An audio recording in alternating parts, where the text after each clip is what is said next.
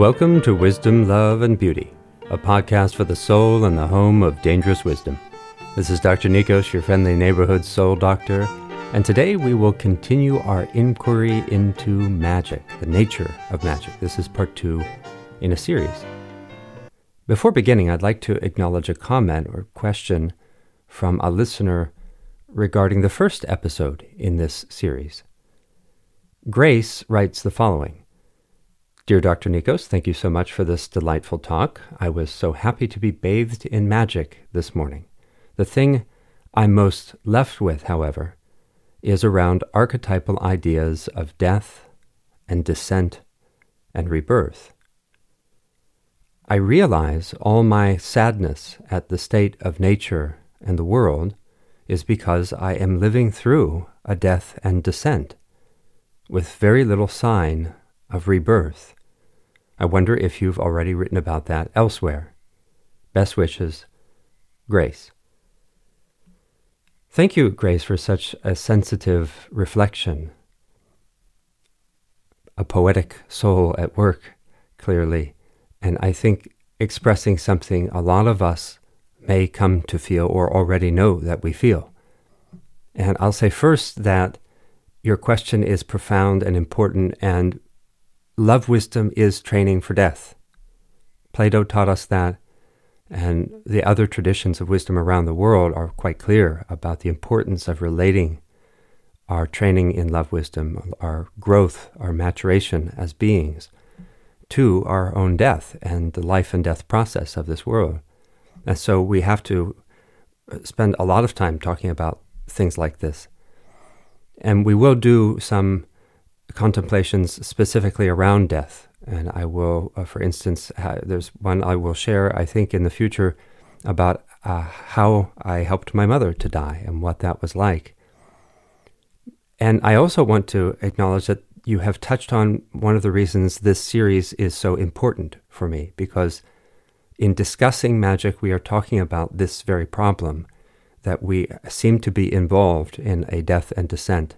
We seem to be involved, one way to look at it would be we're involved in a very serious kind of initiation at a large scale. That could be one way to look at it, because that the rituals of initiation often mimic this death and resurrection show. So the hero's journey is often a reflection of this death and resurrection show that we discussed in relation to magic in the first episode. So on the one hand, Grace, I promise to have contemplations specifically about that question of death and how love wisdom relates to it. And also, as you continue to listen, as we all continue to contemplate together the nature of magic, we will hopefully come to a little bit more clarity about our situation and maybe think about ways we can relate to it more skillfully so that our response is one of compassion. And of course, we need compassion. This is a sign whenever we have, there is a blog post on symptoms of soul scurvy. And when we feel at such a loss, when we feel grief, when we feel powerless, because all the things are happening to the world's being degraded, and we can feel very powerless, and we can feel like the soul is missing this active component of human life, which is to rejuvenate life, not to degrade it. So there's a real sense that something is out of whack.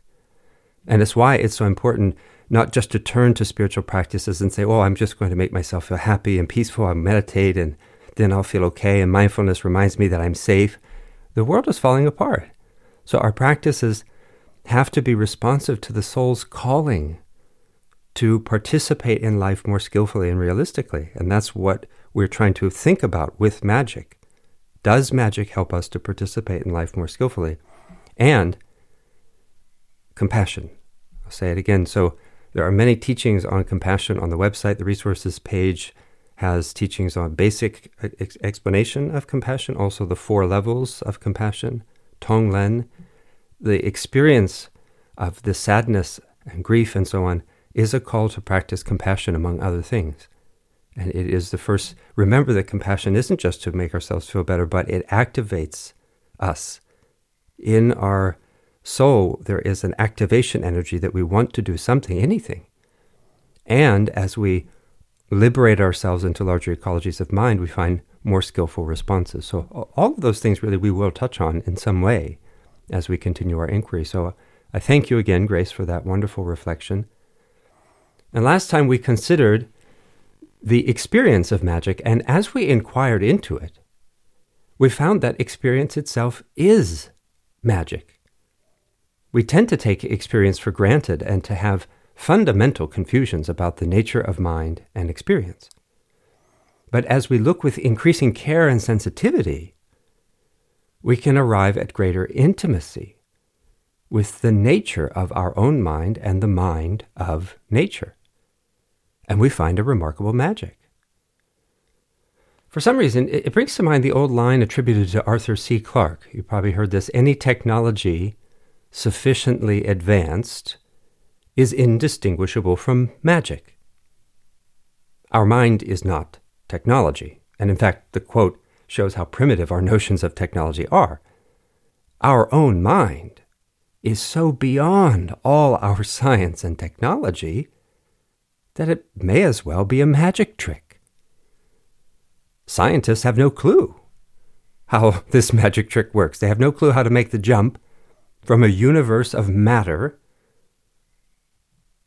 to the experience of mind. How do you make that leap?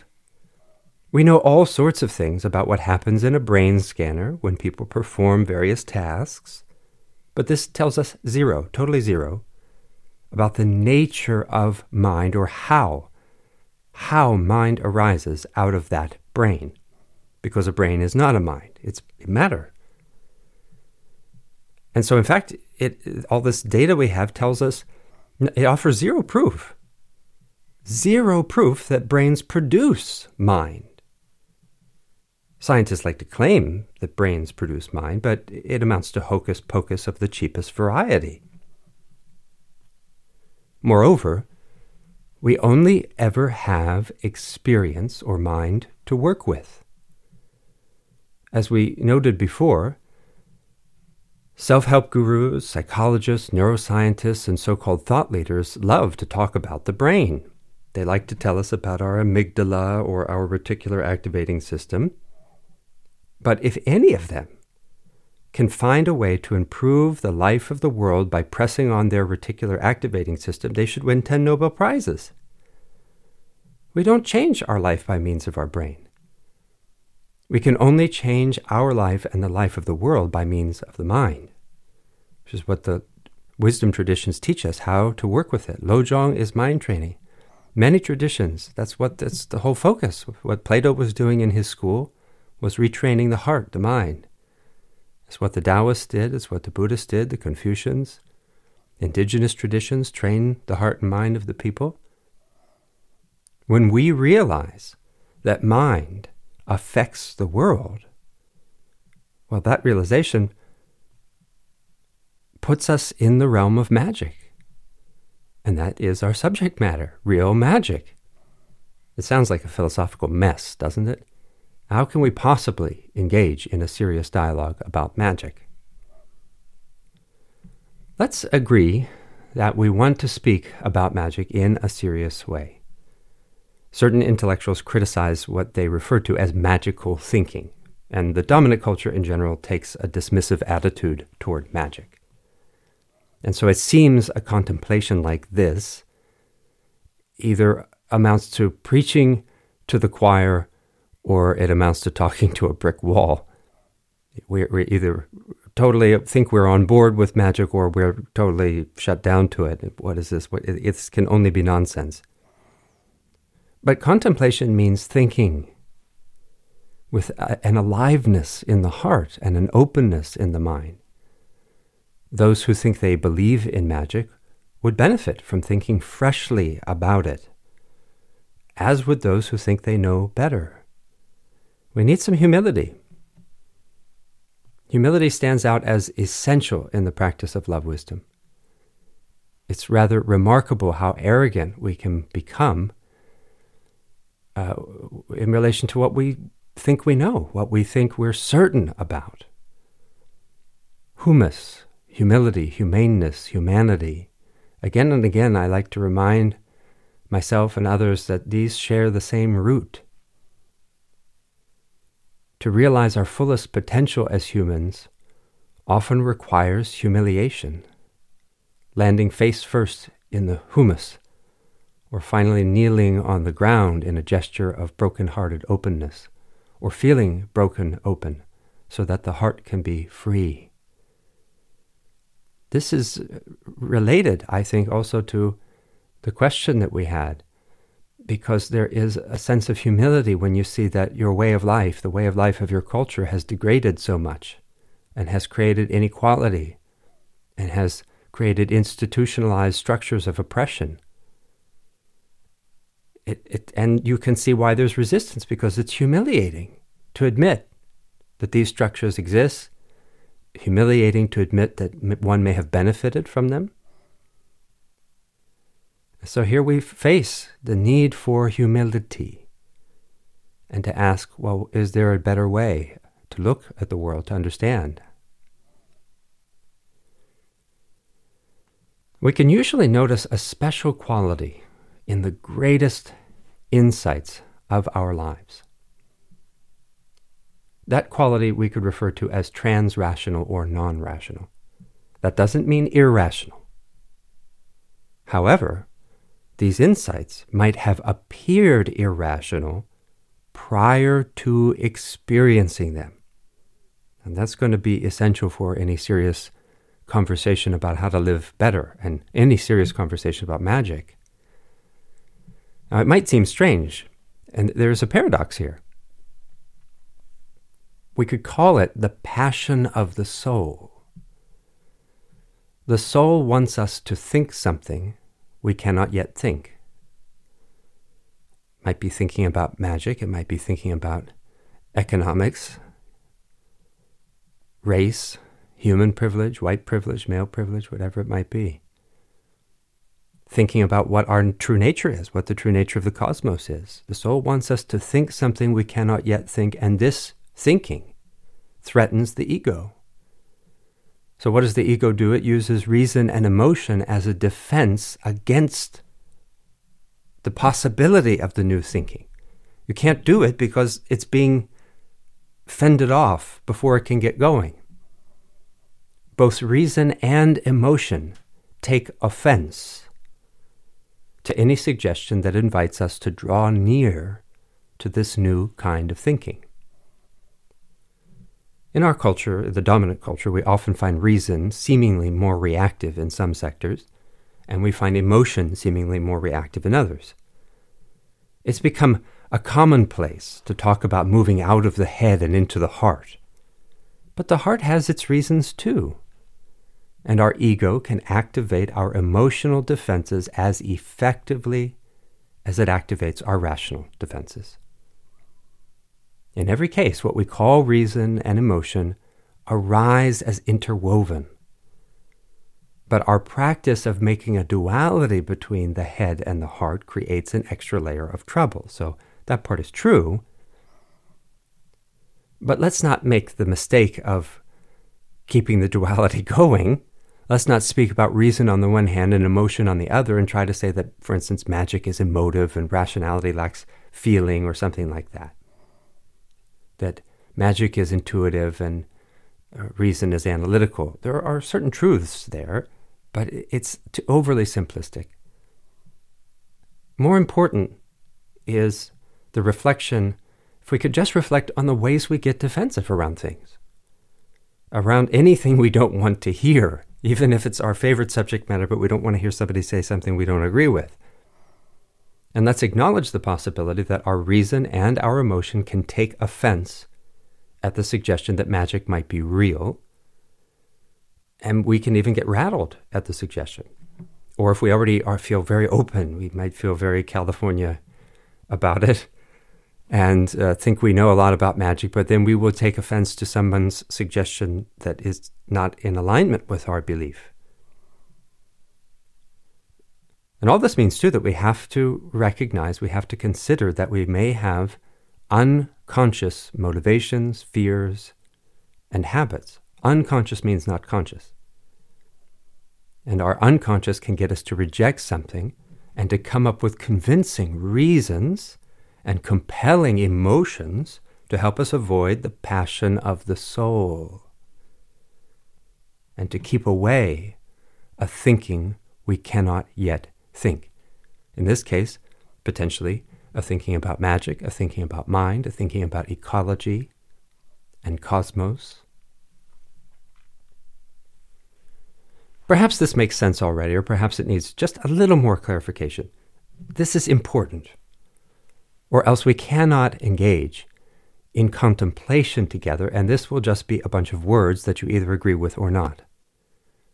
The sense of magic we want to get at is too important for that. So it's worth a little effort to arrive at a modicum of clarity and openness. Now, for one thing, let's discern a difference between thought and thinking. We've touched on this before in other contemplations. Thought is the past. Thought is an elaboration of what we know. Thinking means something alive and alive, something fresh and responsive.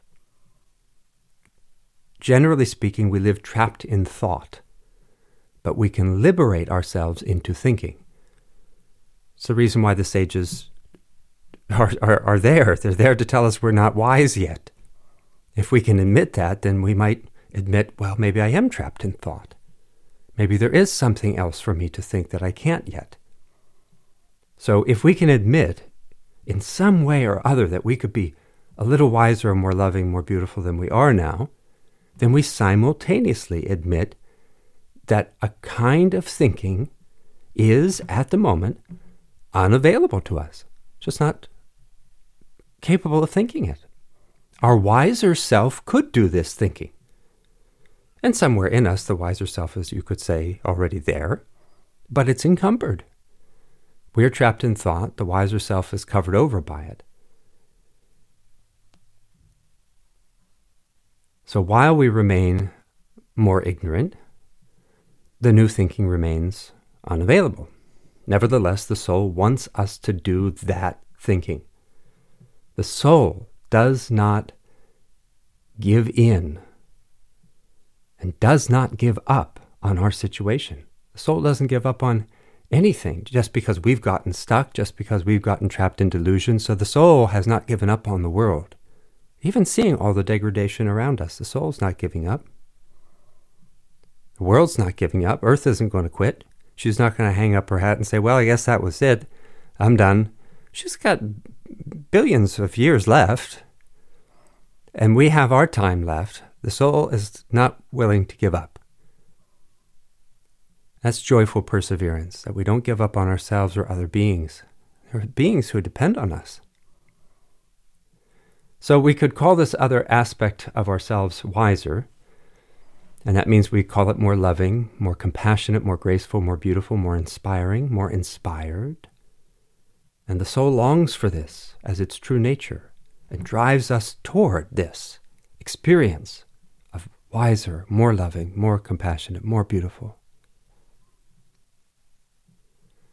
But because this other way of being, this, which sounds so nice, doesn't it? Wait, more wise, more loving, more beautiful, that sounds great, but it threatens the ego, because the ego is living how it lives. And so we get into trouble. We get involved in distractions.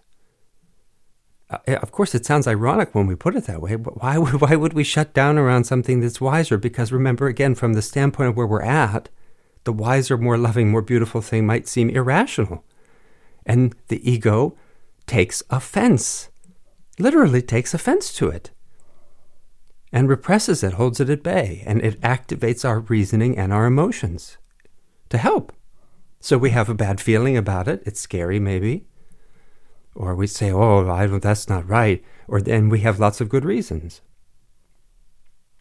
The poet W.H. Auden captured the essence of this strangeness in famous lines. Maybe you've heard them. He wrote, "We would rather be ruined than changed.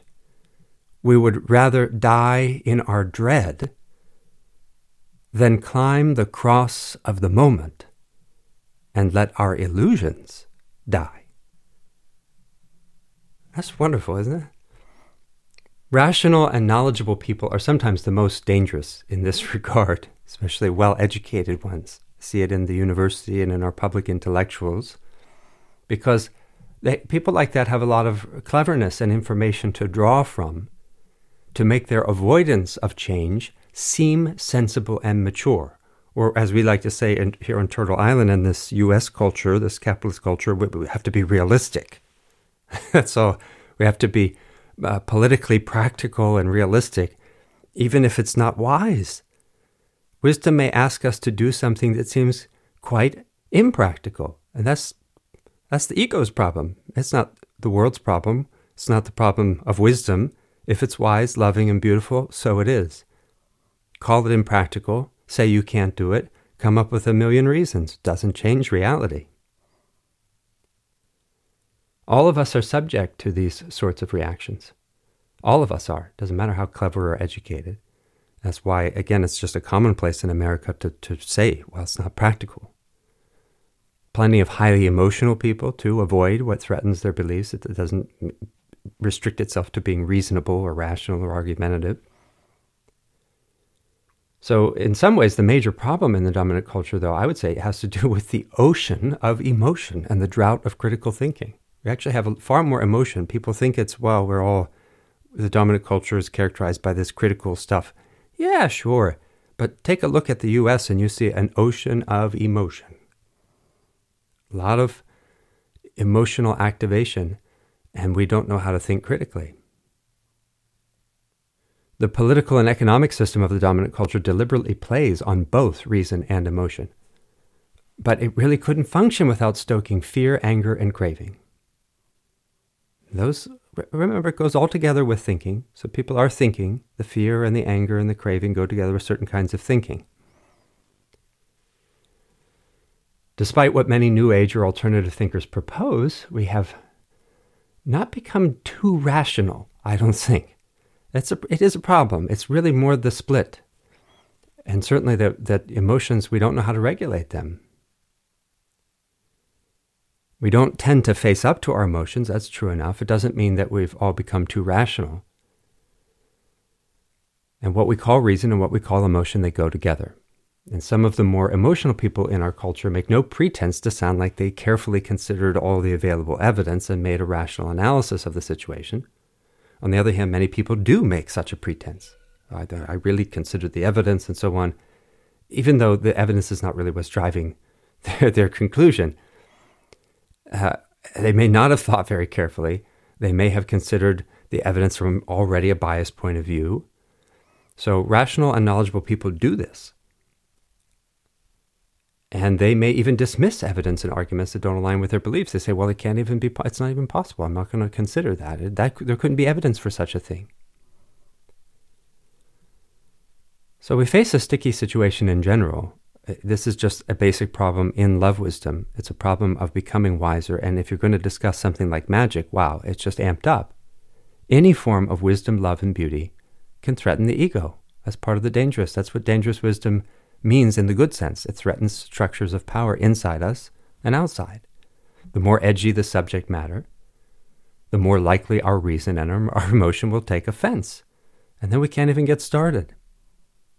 And on the other hand, if the wisdom, love, and beauty in question seems to align with beliefs we already have, well, there we hold on to the beliefs rather than letting go into a potentially broader vision as we move from mere belief to critical experience. In general, liberation means a release from some kind of false belief or system of beliefs, a release from some restricted form of life or restricted experience of consciousness, restricted experience, we could say. It's a movement from something that's constricted. And that kind of release might be difficult or impossible to accomplish by means of reason or emotion alone. Plenty of traditions would say this. The best your reasoning and your emotions can do is get you oriented, but you still have to have the insight has to come. And so we have to consider what it means to ask our reasoning and our emotions to relax without giving up our discernment and our capacity to feel and to respond with compassion. First and foremost, we have to maintain our ethical orientation. That's where love wisdom begins. And we talked about that in the start with why theory. You don't start with why, you start with what, which is the ethics. We have to maintain our ethical orientation. Just because we need to free ourselves from the grip of false ideas doesn't mean we can open the door to evil. We have to think about magic ethically. And that includes thinking about the ethical implications of marginalizing magic. That might sound odd. What are the ethical implications of dismissing magic, or disparaging it, or ridiculing the idea of magic? And why would we do that anyway? What's at work in the unconscious, especially in the rationalistic mind? Is true there where we can recognize, say, I'm talking about academia and this movement that we've made where it's as if there's a fear or superstition or paranoia about magic. And there's a touchiness, like immediately people have to bristle. And you can see this in the kind of viciousness and aggression of the skeptical community. You can see it online very easily. And what also are the ethical implications of having the wrong ideas about magic? What if we embrace magic, but we have unskillful ideas about it? Even to say we embrace experience is not enough to correct this, because we can lack critical thinking and sensitivity in our experience. People will try to hide behind supposed experience without being critical of what that experience is. The whole point of love wisdom is what you take to be real isn't real. So something even in your sense of experience has gotten out of whack. So we have to move with care. That sounds like a lot of framework, but these are so important, these issues. How can we contemplate together seriously if we don't address them and bring them out? If we just start talking about magic as a bunch of information. So let's try to move carefully. We'll consider 3 ways of understanding magic. 2 of them we'll consider briefly as characterizations of the essence or heart of magic. And these are broad brushstrokes. And then we'll move on to a description of the principles of magic. And these will come from the poet Yeats, who also touches a little on Grace's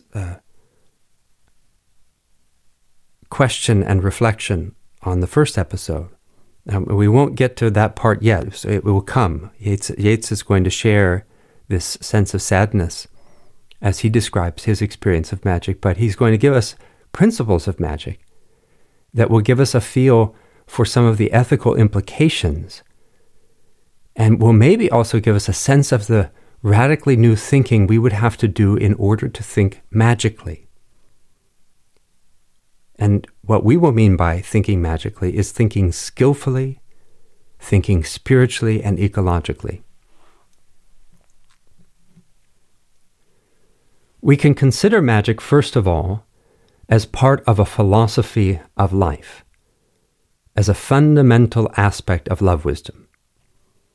As we say again and again, every philosophy must fill a cosmos. It must hold a cosmos in its arms and must help us to be embraced by the cosmos, to gain intimacy with the cosmos and with our own life. Love wisdom means attunement with reality. It means joining the dance. A philosophy or love wisdom that includes magic means a love wisdom that situates us in a participatory cosmos. It helps us to dance. It sees that the dance needs us and shows us how we can dance well. We could also say that a magical philosophy, a love wisdom that includes magic, means a philosophy of life that sees life as sacred. Really sense the wonder of life.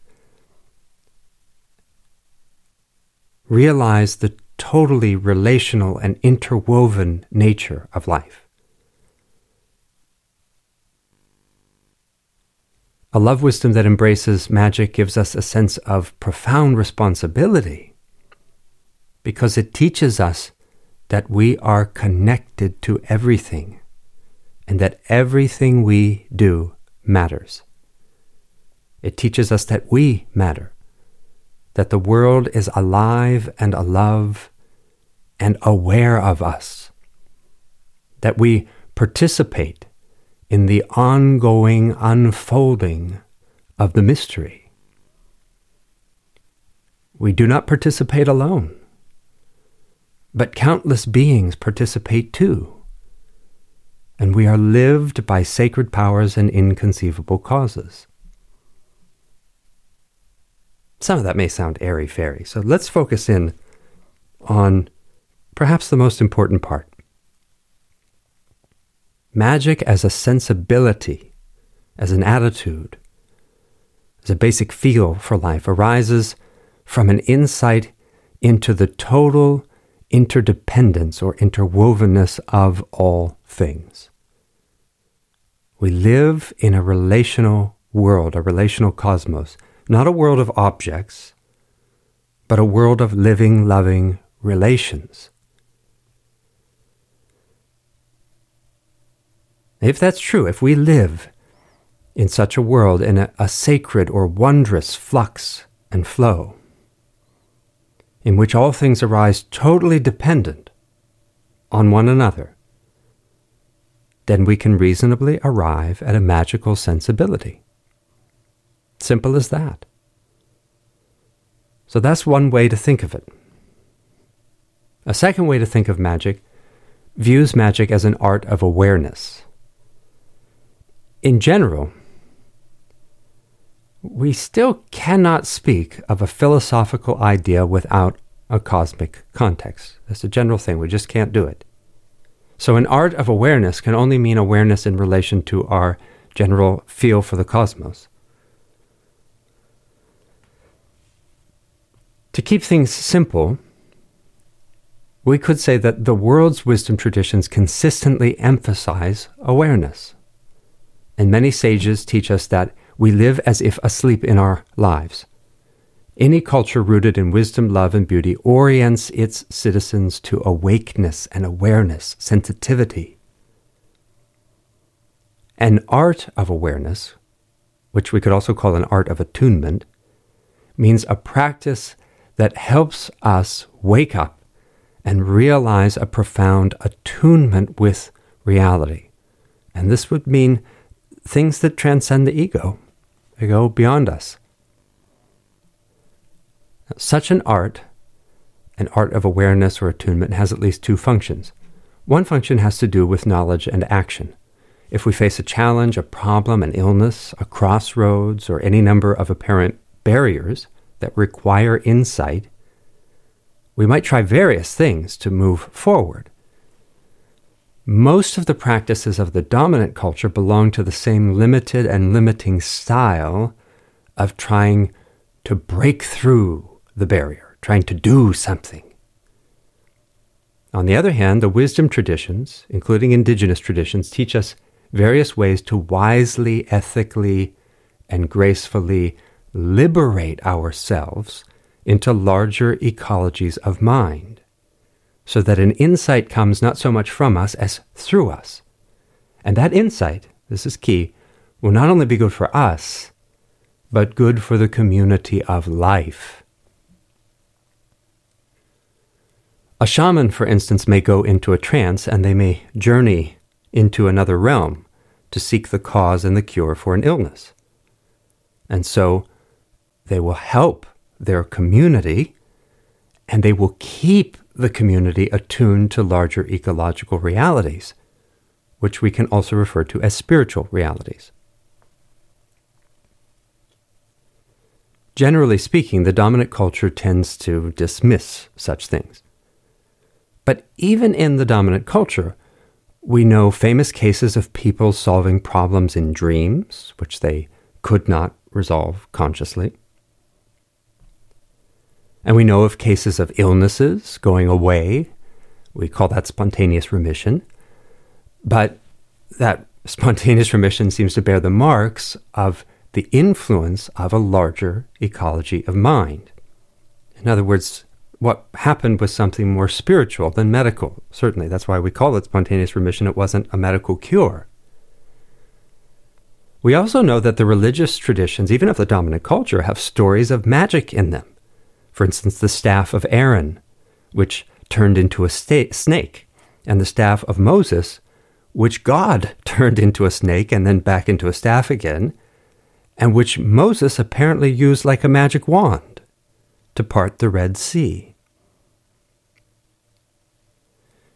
Many saints and sages healed people and performed miracles, which means they performed sacred magic. And nowhere in the Bible does the divine indicate that the divine itself will never allow magic. I mean, the divine performs magic, lets other beings perform magic. So it's obvious the divine allows magic. Especially with the right intentions, it's righteous. Magic in these cases functions as an art of awareness that attunes us with the will of the divine. The will of the divine works through us because we've been attuned. We're not out pursuing our own agenda in these cases. Many philosophers have taught arts of awareness. It's central to Love Wisdom to teach this because it's about waking up. One of the greatest world philosophers of all times is still a contemporary of ours, Thich Nhat Hanh.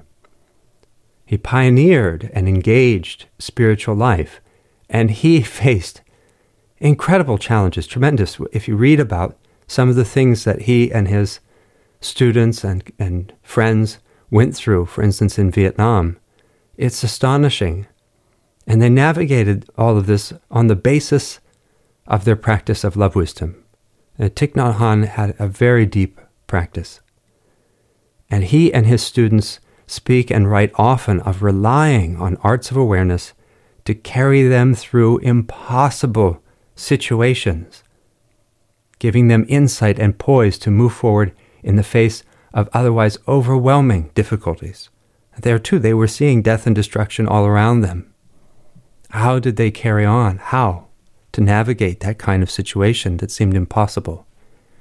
They relied on the arts of awareness. They relied on magic, which made things possible that they could not have, they didn't have any other explanation. Literally, they were relying on nothing but awareness and intention, the essence of magic. The wisdom traditions value arts of awareness most of all for their ability to bring us to insight into the mind and nature, into what we are. That's what the arts of awareness do. That's the best medicine of all, is to see the true nature of self and reality, to really know what we are. If we don't know the nature of our own mind and the nature of reality itself, then all our activity will have a hit and miss quality. And even our successes will come with unintended side effects. We often end up creating countless difficulties for ourselves and others, for the whole world, by the way we try to solve our problems. Arts of awareness not only bring us intimacy with our own experience, intimacy with our own true nature and the nature of reality, but they also grant us more skillful, graceful, ethical, wise ways of working with our lives. All of this coincides with the essence of magic. So we could put the essence of magic this way. Magic means a synchronization of heart, mind, body, world, and cosmos. It's a practice of attunement that goes together with our participation in life, direct, intimate, engaged. We inevitably participate in life. And magic has to do with participating skillfully, wisely, lovingly, and beautifully. That's the second way to think about magic. And for the third way, we will consider the words of the great poet W.B. Yeats. Yeats wrote the following passage. It's not too long, it's easy to follow, and I'll let you know when we reach the end, so I'm just going to read it. Yeats wrote, "I believe in the practice and philosophy of what we have agreed to call magic, in what I must call the evocation of spirits, though I do not know what they are, in the power of creating magical illusions, in the visions of truth in the depths of the mind when the eyes are closed. And I believe in 3 doctrines which have, as I think, been handed down from early times and been the foundation of nearly all magical practices. These doctrines are, 1, that the borders of our minds are ever shifting, and that many minds can flow into one another, as it were, and create or reveal a single mind, a single energy. 2, that the borders of our memories are as shifting, and that our memories are a part of one great memory, the memory of nature herself. 3, that this great mind and great memory can be evoked by symbols. I often think I would put this belief in magic from me if I could, for I have come to see or to imagine in men and women, in houses, in handicrafts, in nearly all sights and sounds, a certain evil, a certain ugliness that comes from the slow perishing through the centuries of a quality of mind that made this belief and its evidences common over the world. Okay, that's the quote, and you can see Yeats putting this problem, the sadness, the grief. It's his way of linking the ecological catastrophe, the evil and ugliness we might see in the world, linking it to the death of magic.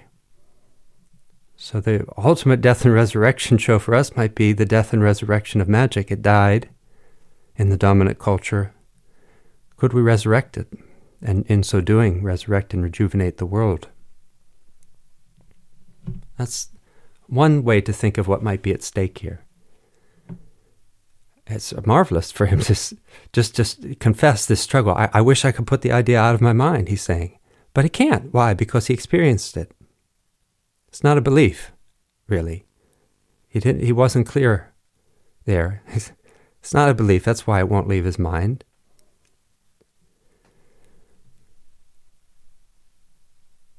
Now, depending on our experience, we may or may not recognize a rather startling fact about what Yeats wrote. Let's put aside our skepticism and just focus on something quite remarkable, at least very curious.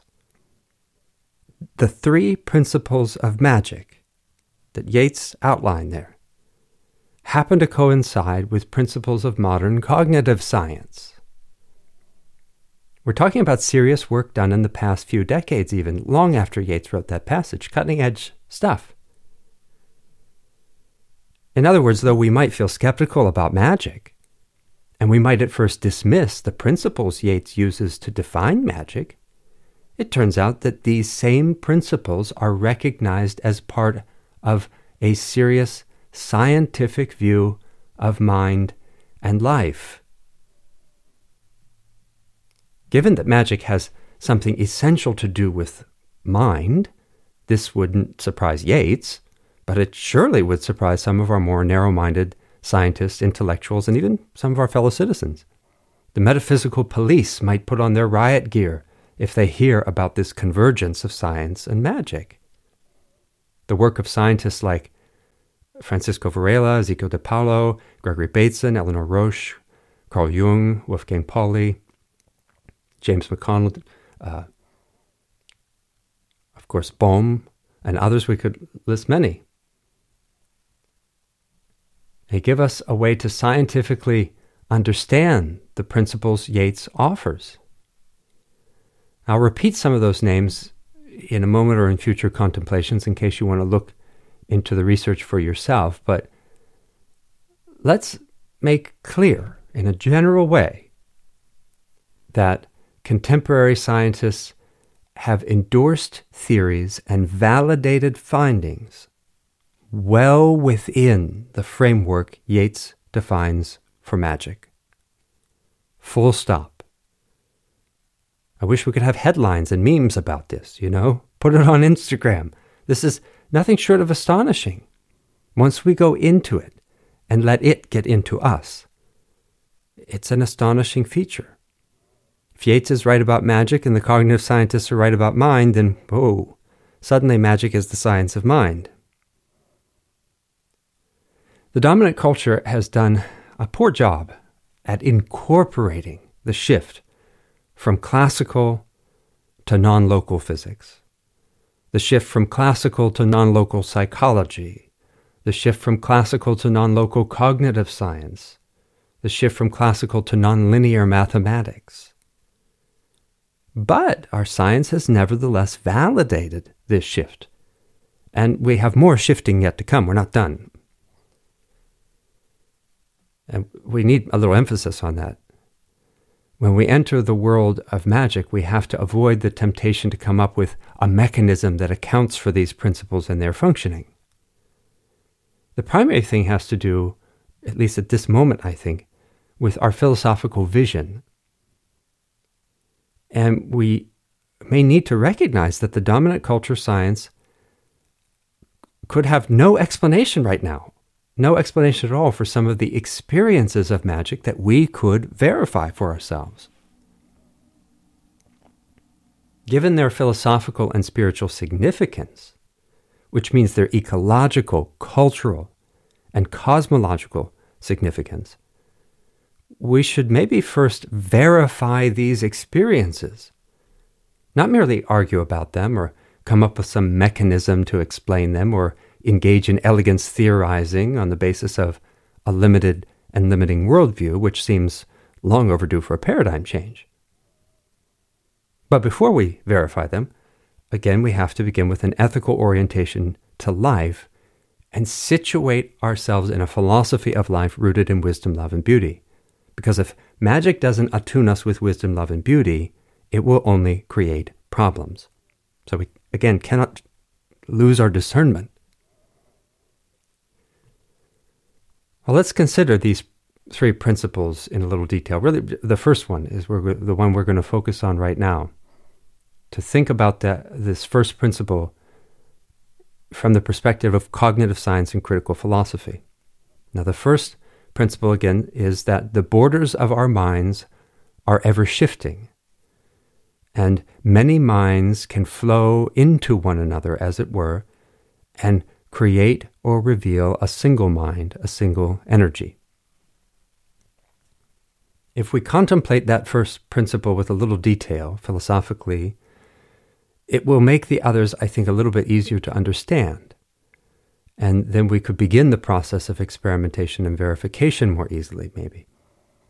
Magic is not a belief or dogma, but something we must critically understand and then seek to wonderstand by means of direct experience and verification. And we can look at this first principle as a kind of keystone, or better put, a mother tree in the forest of our thinking. Our current monocrop forest of thought doesn't have this mother tree in it, not really, and that monocrop behaves with hostility toward this mother tree. But if we look with care, if we take care of this tree, first maybe she's only a seedling, she's a potential mother tree, but we may find that this tree belongs to our natural ecology of mind. Now, how can we begin? Well, see if you can do something without thinking too much. I know I just said don't think too much, but just respond as quickly as you can to this question. If I ask you to point to yourself, where would you point? Go ahead, just point to yourself. Indulge me. Now, it seems an innocent question, or maybe silly, but if we inquire into it together, we may find some assumptions about ourselves. Well, first question, did you point to your head? You probably didn't, and that seems significant. If you were pointing to yourself, did you point to your head? Most people probably don't point at their head, which means the dominant culture's science hasn't gotten to every last bit of us. For many, if not most of us, it still feels unnatural to designate ourselves by pointing at our head, despite the fact that dominant culture science reduces us to our brain. You probably don't feel like a brain, do you? Now, some people might point at their body, maybe even the area of the heart. Now that seems interesting, because some mystical traditions might gesture toward the heart as some kind of important place, at least while we live the embodied human life. Of course, those same mystical traditions would not say that we are really something localizable. Mystical realization gets us to see that we don't fit inside a body. It's not that our body has a soul and it's there in the heart, but rather the soul has a body. The body is inside the soul, not the other way around.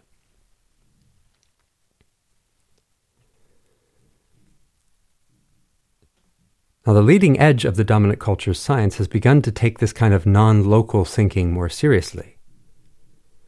While powerful currents in the dominant culture's science reduce us to a brain, careful and rigorous science has accepted a weird suggestion, namely, that we might see as deeply problematic any view that constrains a cognitive system to a particular location, including inside a skull, but also including inside a body. Let me say that again.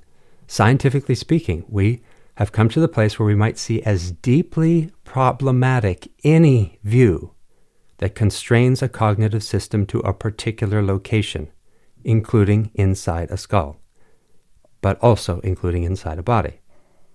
So let's go back to that question. What if someone asked us to point to ourselves? And what if we sort of laughed and we said, well, I can't be localized. I can't point at myself because I'm not in a single location. Wouldn't that be a wild response? I mean, if we responded that way from a place of intimacy, not as a theory or a belief, but as an experience, we might call such an experience rather magical. The experience that if I said point to yourself and you just laughed because you were having the experience that you're not in a particular place. Now, in fact, it's a perfectly scientific view as well. The science has become pretty sophisticated. It relies, in many cases, on complex, nonlinear mathematics. We're not going to get into all of that. But we could perhaps put some of the basic discoveries about mind in various ways, and maybe the simplest and deepest truth comes to this: mind is relational. We have a tendency to try to turn relationality into a matter of interactions between things that already exist in their own right. You see, like it's relationality means this thing over here is related to that thing over there. But the deeper relationality taught by the wisdom traditions, and now integrated into cutting-edge science, indicates that relationality goes all the way down, so to speak. We don't find things that relate, but relationality gives rise to the fleeting processes we refer to as things. We treat them as solid, but they're just relationality. They're just a dance of relationality. The cognitive scientist Ezekiel de Paulo gives a clear analogy to make the point about relationality. In a paper called Extended Life, you can look that up, de Paulo writes, quote, "As relational in this strict sense, cognition has no location. It simply makes no sense to point to chunks of matter and space and speak of containment within a cognitive system. Inspect a baby all you want, and you'll never find out whether she's a twin." End quote. That's a clear statement and a nice analogy, isn't it? Being a twin is something we cannot locate in a single body. It's a relational quality. Being a mind is likewise not something we can strictly locate in a body. Mind is relational. We can understand this in limited ways. Of course, we can make it too limited. We can actually even get a sort of glimpse of it But usually our ego cuts off any wonderstanding because it's a little too freaky. Just notice in yourself maybe that there's this temptation to still think that it's objects that are being related. But we do have examples, and the examples both show us the temptation to go into the reification, making things into things, and also show us that it doesn't really hold up. Maybe you heard about Timothy Leary, who made the LSD experience quite famous. And even if we've never tried LSD, I've never tried LSD, maybe you have, but I've still heard this expression of set and setting. We know about that. Set and setting means that the context of the LSD experience profoundly affects the experience itself. Set and setting. The context of the experience profoundly affects the experience. The set is your intention, and the setting is the literal, what's the place look like? You have candles, is it nice, Now that might seem minor, but it's not. Because the meaning of psychedelic, the word psychedelic means mind manifesting. Medicines like LSD show us how mind manifests. They show us, we experience the manifesting of mind. We normally don't notice it. And people discovered what the wisdom traditions, including many indigenous traditions, have taught for millennia, that mind manifests relationally. And that means we have to go further than our initial thought that a mind manifests in a context. It doesn't matter if we're talking about an LSD experience, which just makes the nature of mind and its capacities potentially more obvious, not necessarily, but to some degree. Doesn't matter if we're talking about LSD experience or we're talking about the difference between how we are with our boss and how we are with our spouse or our dog. It is not that our mind manifests differently in each of those contexts, but that mind itself is the interdependent arising of the contexts. Let's say that again and contemplate it. Mind is the mutual arising of contexts.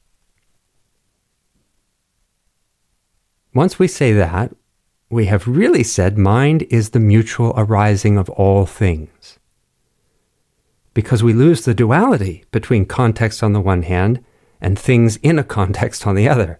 You see, when we really go all the way, it's not that my mind is in a context, but if it's the mutual and interdependent arising of everything, then it doesn't even make sense to distinguish, except in the most relative way, an object from a context. There aren't objects. Mind is not a relationship between things that already exist. Rather, mind is relationality itself, which isn't a thing. There aren't things. Now that should seem like a lot to take in, I think. We can maybe back up a bit and say mind is the interdependent arising of a situation or a holistic happening. Mind is the activity of interwovenness, the dance of interwovenness. It is the holistic happening of life. Or put simply, how you are depends on how I am. And how I am depends on how you are. And that's true even in this podcast. How I speak affects how you listen, how you participate, or even the fact that we had a wonderful reflection changed the whole energy of the podcast in a way. Or when you get home and your dog comes running up to you, your mind changes. You're different. When you live in a built environment with plastic and screens and flat surfaces and sharp edges and corners and artificial light and machine noises of all kinds, that's you, that's your mind. When you instead go to a place where you primarily sense grasses and trees, branches and leaves swaying in the wind, rivers rolling and whispering, birds singing and flying, you hear the flapping of their wings in the sky, horses galloping and calling out to each other, that's you. That's your mind. All of that makes you, constitutes you, and you make all of that. You make it.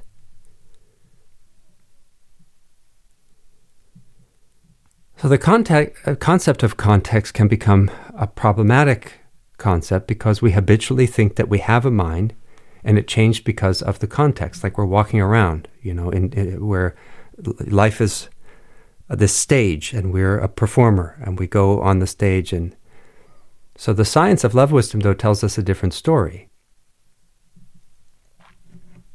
When we refer to science here, we refer to serious work that anyone can read into and evaluate. We can find the major theories and hypotheses by looking up things like enactive cognition, enactive, E-N-A-C-T-I-V-E, enactive cognition, or extended cognition, or nonlinear dynamics applied to cognitive science.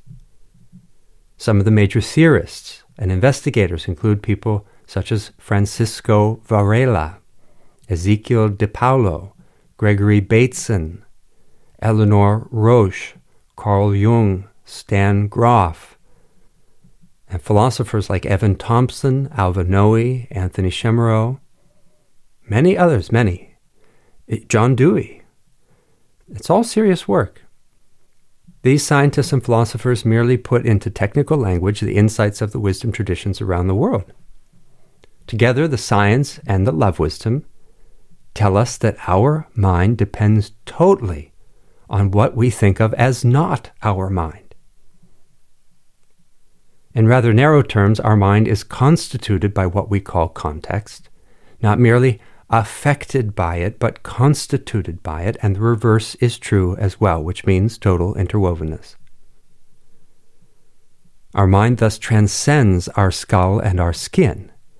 And because of how freaky it is to think of mind transcending the skull or the skin, we remain like fugitives trying to hide behind our own skin. The philosopher Arthur Bentley put this general problem in stark terms. He wrote a rather marvelous little essay in which he invites us to see that the human skin itself is what he refers to as the one authentic criterion of the universe, which philosophers recognize when they evaluate knowledge and knowing. Let's think that through again. Human skin is the one criterion in all the universe that philosophers agree on when they evaluate knowledge and knowing. Now, he means, in one sense, academic philosophers, but he also means all of us affected by conquest consciousness, and all of us, of course, are philosophers. We're all philosophers, and everything we do depends on knowing. And we have come together here and now to ask what we know about the world, what we know about magic. Do we know it exists? Do we know there is no such thing? How do we know the world? How do we know the world? Is there a magical way to know the world? Is magic a skillful way to know the world and ourselves? How do we know the nature of our own mind? Do we know it? Do we know the nature of reality, really? Without knowing our own nature and the nature of reality itself, how can we ever expect our actions to turn out for the very best? It's extraordinary. This is the whole problem Socrates dealt with, and we're still in the middle of it. He saw his fellow Athenians going around doing all sorts of things. Making art, making money, making love, making war. He said, listen, people, Athens is a great empire. We're a wonderful culture, wonderful people. But none of you seems to know the true nature of your own mind and the true nature of reality. And that means all the stuff you're doing is based on confusion and ignorance. You don't think so because you don't know any better. In fact, you think you know what you're doing. And you think you have evidence. You say, of course I know what I'm talking about. Look, I got rich. I went and won some wars. I wrote a play. I got awards for it. But Socrates said, look, reality is going to catch up with you. No lack of wisdom goes unpunished. And so I'm telling you, Athens is going to fall apart. And that's what happened.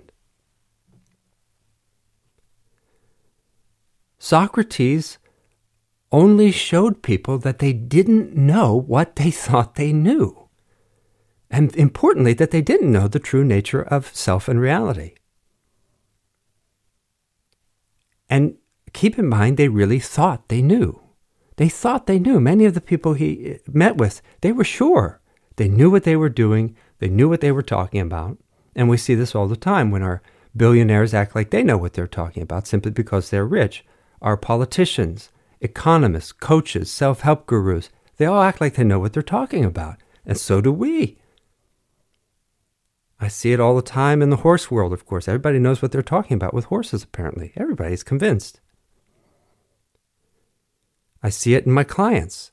They're convinced. Sometimes a person comes to me wanting help, and the first significant amount of time can take many sessions before they stop telling me how much they know. Oh, I know all that. I know all that. Well, why are we here? You wouldn't have any problems. And when it comes to magic, skeptics and believers alike act like they know what they're talking about, but do they? On what basis do they think they know? Well, Arthur Bentley realized everyone shares the same basis for thinking they know. That's the funny thing. You say, wait, what? He's talking about me too? Yes, he's talking about all of us. And we're all philosophers, and we all have to run our lives on the basis of what we think we know. We do what we think we know. We don't go around flying blind, not really. I mean, when we think we're flying blind, are we really flying blind? You know? And when we think we're not flying blind, maybe we are. And Bentley, he put it this way. He said, all of us inherently and habitually relate to knowledge as a capacity, attribute, possession, or other mysterious inner quality of a knower. That's a quote. He said, all of us inherently and habitually relate to knowledge as, quote, a capacity, attribute, possession, or other mysterious inner quality of a knower, end quote. And he put knower in quotes too, like there's this mysterious thing. And that seems rather basic, doesn't it? We think of knowledge as belonging to a knower. And we even say, I know. So I'm the knower. We habitually behave as if this knower lives inside a body. I'm in here, I know. We further behave as if that body is walking around in a world. In other words, the world is a setting, a stage. And we're the performer, the player on the stage. Shakespeare's famous lines. All the world's a stage. And then you wonder why Plato would say, hey, we can't have people writing stupid things like this. All due respect to Shakespeare. But the idea, the philosopher, what Plato was criticizing is, you know, the artists, sometimes they get things wonderfully right, but Socrates found out they weren't wise. They didn't know what was wise and what wasn't in their play. Or if they wrote something wise, they didn't know why it was. If they wrote something ignorant or misleading, they didn't know why that was so. So this is how we relate to the world. It's a stage. We're performers. We're going to play. We're going to win the game, all of it. Doesn't matter if we're a professional philosopher or a physicist or a politician, an economist, an artist, a plumber. Doesn't matter. We relate this way. And Bentley says it should seem crude to us. Is it stupid to suggest everyone bases everything they know, and thus everything they do, on the foundation of skin? If we look at our actual behavior, Bentley seems to imply that we should find our behavior a bit crude or confused. But why would we behave as if reality has gaps? Why would we think we can walk around inside a bag of skin cut off from living ecologies and spiritual realities? When in fact we seem totally dependent on them, and they seem to flow through us. And yet we do live like this, don't we? It's just that we made it so habitual as to be totally invisible. We hide ourselves from ourselves by means of our habits of perception, thought, speech, and activity in general. And our culture reinforces all of this because we seem to need this view of self and mind in order to perpetuate conquest consciousness and all the stuff that goes with it, all the domination and inequality and oppression and racism and all the rest. In other words, the whole history of the dominant culture is the history of beings hiding behind their own skin. And that behavior leads to ecological catastrophe and a lot of inhumane behavior, a lot of injustice and inequality. Ecological thinking goes against this conquest consciousness. It involves intimacy and an immediate sense of interwovenness, such that all apparent boundaries are relative. I just said ecological thinking goes against this, and what we're implying is magical thinking goes against this conquest consciousness. Magical thinking involves intimacy and an immediate sense of interwovenness, such that all apparent boundaries are relative, just as that first principle of magic expresses. At first, we might think of the skin as ecologically more akin to the surface of a pond, or maybe akin to the soil of a forest. The philosopher Tim Ingold wisely pointed out that we don't really need to draw an analogy between our mind and the soil or the ground in general. He realized we cannot possibly make a firm distinction between the two. Rather than being confined within our skull, our mind extends along pathways of development that grow and move like roots, shoots, flowers, and fungi.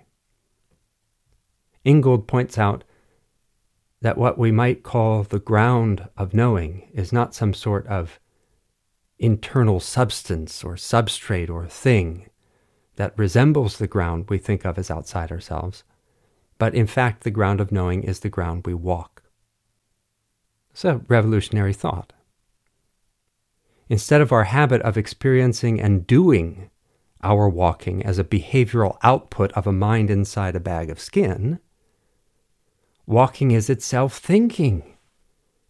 And the thinking of walking differs from the thoughts of a supposed thinker inside a bag of skin, inside a cubicle, inside an office. The thinking of mindful walking and the thinking of walking mindfully in wild places differs fundamentally from the thought of someone hiding inside a bag of skin, sitting in an office or other built environment. And let's notice with care and attention that religion and philosophy, as a matter of beliefs we have inside our skin, differs radically from spirituality, love wisdom, in relation to living ecologies, the wider community of life, and in relation to the cosmos itself. The dominant culture is happy with beliefs we keep inside a bag of skin, especially when we use them to try to control what other people do with their bag of skin. But the dominant culture has shown incredible resistance to the suggestion, for instance, that land can be sacred, that power and place go together, that we have a responsibility or obligation to non-human beings and non-human patterns of energy and intelligence. In other words, there's a resistance to magic, to seeing the world as magical, treating it as magical. I mean, if the whole world is magic, why do I need a Ferrari? What's that? What's a Ferrari compared to a horse? What's 400 horsepower compared to one real horse? It's not magic. We all know it. We see an eagle, we feel something. We see an iPhone, we feel something. Where's the real magic?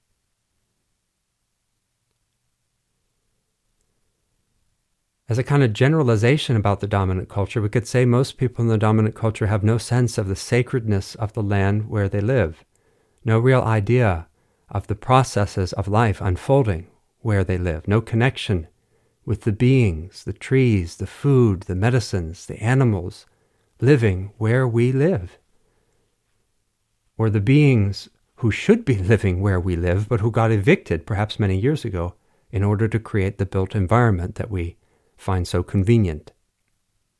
And then, of course, we hop on airplanes, we go wherever we want, perhaps thinking we can go to someone else's sacred place and know it because we paid for our ticket or whatever we did that we think earns us the right.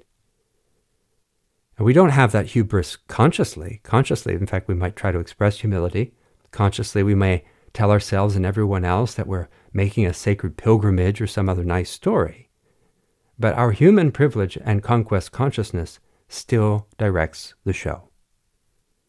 We don't behave, fundamentally, as if we would have to live in a place a long time, and in humility and with great passion and care, come to know the place and allow it to know us, to allow knowing to happen through our interwovenness with the place, and thus that knowing wouldn't be confined inside the skin.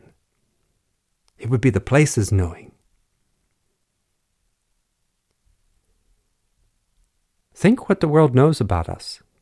Think what we teach it. Look at those degraded places. Look at the landfills. Look at the places where there's extinction and ecocide. What kind of knowing is that? What's the human knowing? As a generalization about the dominant culture, again, we could say we have no real connection to place, no sense of the sacredness of the land, no sense of the countless sacred potentials for our own thinking. The potentials for magic, they don't exist because it depends on context. We behave as if we could think in a landscape, as if ecology serves as some kind of backdrop and the thinking can just go on, or whatever. But instead, our best thinking arises as interwoven ecologies, alive, alive, and sacred. And when we take these things to heart, our self becomes more noble, more dignified, and far more expansive. As Paul Shepard, wonderful philosopher, wisely noticed, it liberates us because, as he put it, quote, "The beauty and complexity of nature are continuous with ourselves," end quote.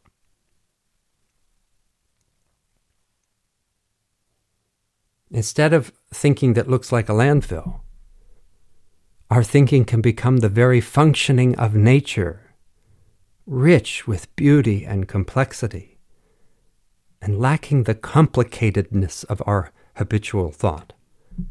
Our thought is complicated, but not complex. It is elaborate and at times novel, but not profoundly beautiful and original, not usually. Worst of all, our habitual thought comes from delusion and leads to further delusion.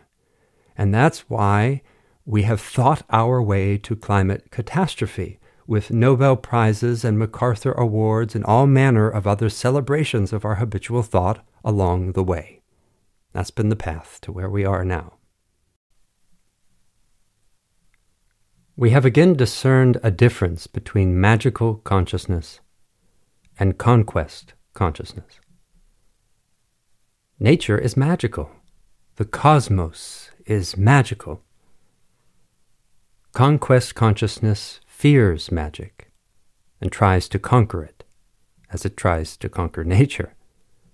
And it uses science and technology as well as education, politics, economics, and everything else it can to accomplish that conquest of nature, of mind, of magic. We have begun to think of the cultivation of magical consciousness as an act of rejuvenation and care, in skillful rebellion against the conquest consciousness of the dominant culture. We have begun to establish an intimacy between magical consciousness and ecological or spiritual consciousness. And we need to go further into these ideas, and we need to go a little further into this first principle of magic. We're not quite done with it. But we'll wrap that up next time and then try to get into the other two principles of magic as well, as we continue our inquiry. Well, let's conclude by acknowledging that Yeats has offered us really a wonderful crystallization of the principles of magic, and you might want to continue to reflect on the whole passage from Yeats and reflect on the ways our thinking and being, our living and loving can become more noble, more dignified, more expansive and creative as we allow the possibility of magic to open us. Our thinking can become the functioning of nature, which is magic. If you have questions, reflections, or stories of magic you would like to share, get in touch through wisdomloveandbeauty.org, and we might bring some of them into a future contemplation. Until then, this is Dr. Nikos, your friendly neighborhood soul doctor, reminding you that your soul and the soul of the world are not two things. Take good care of them.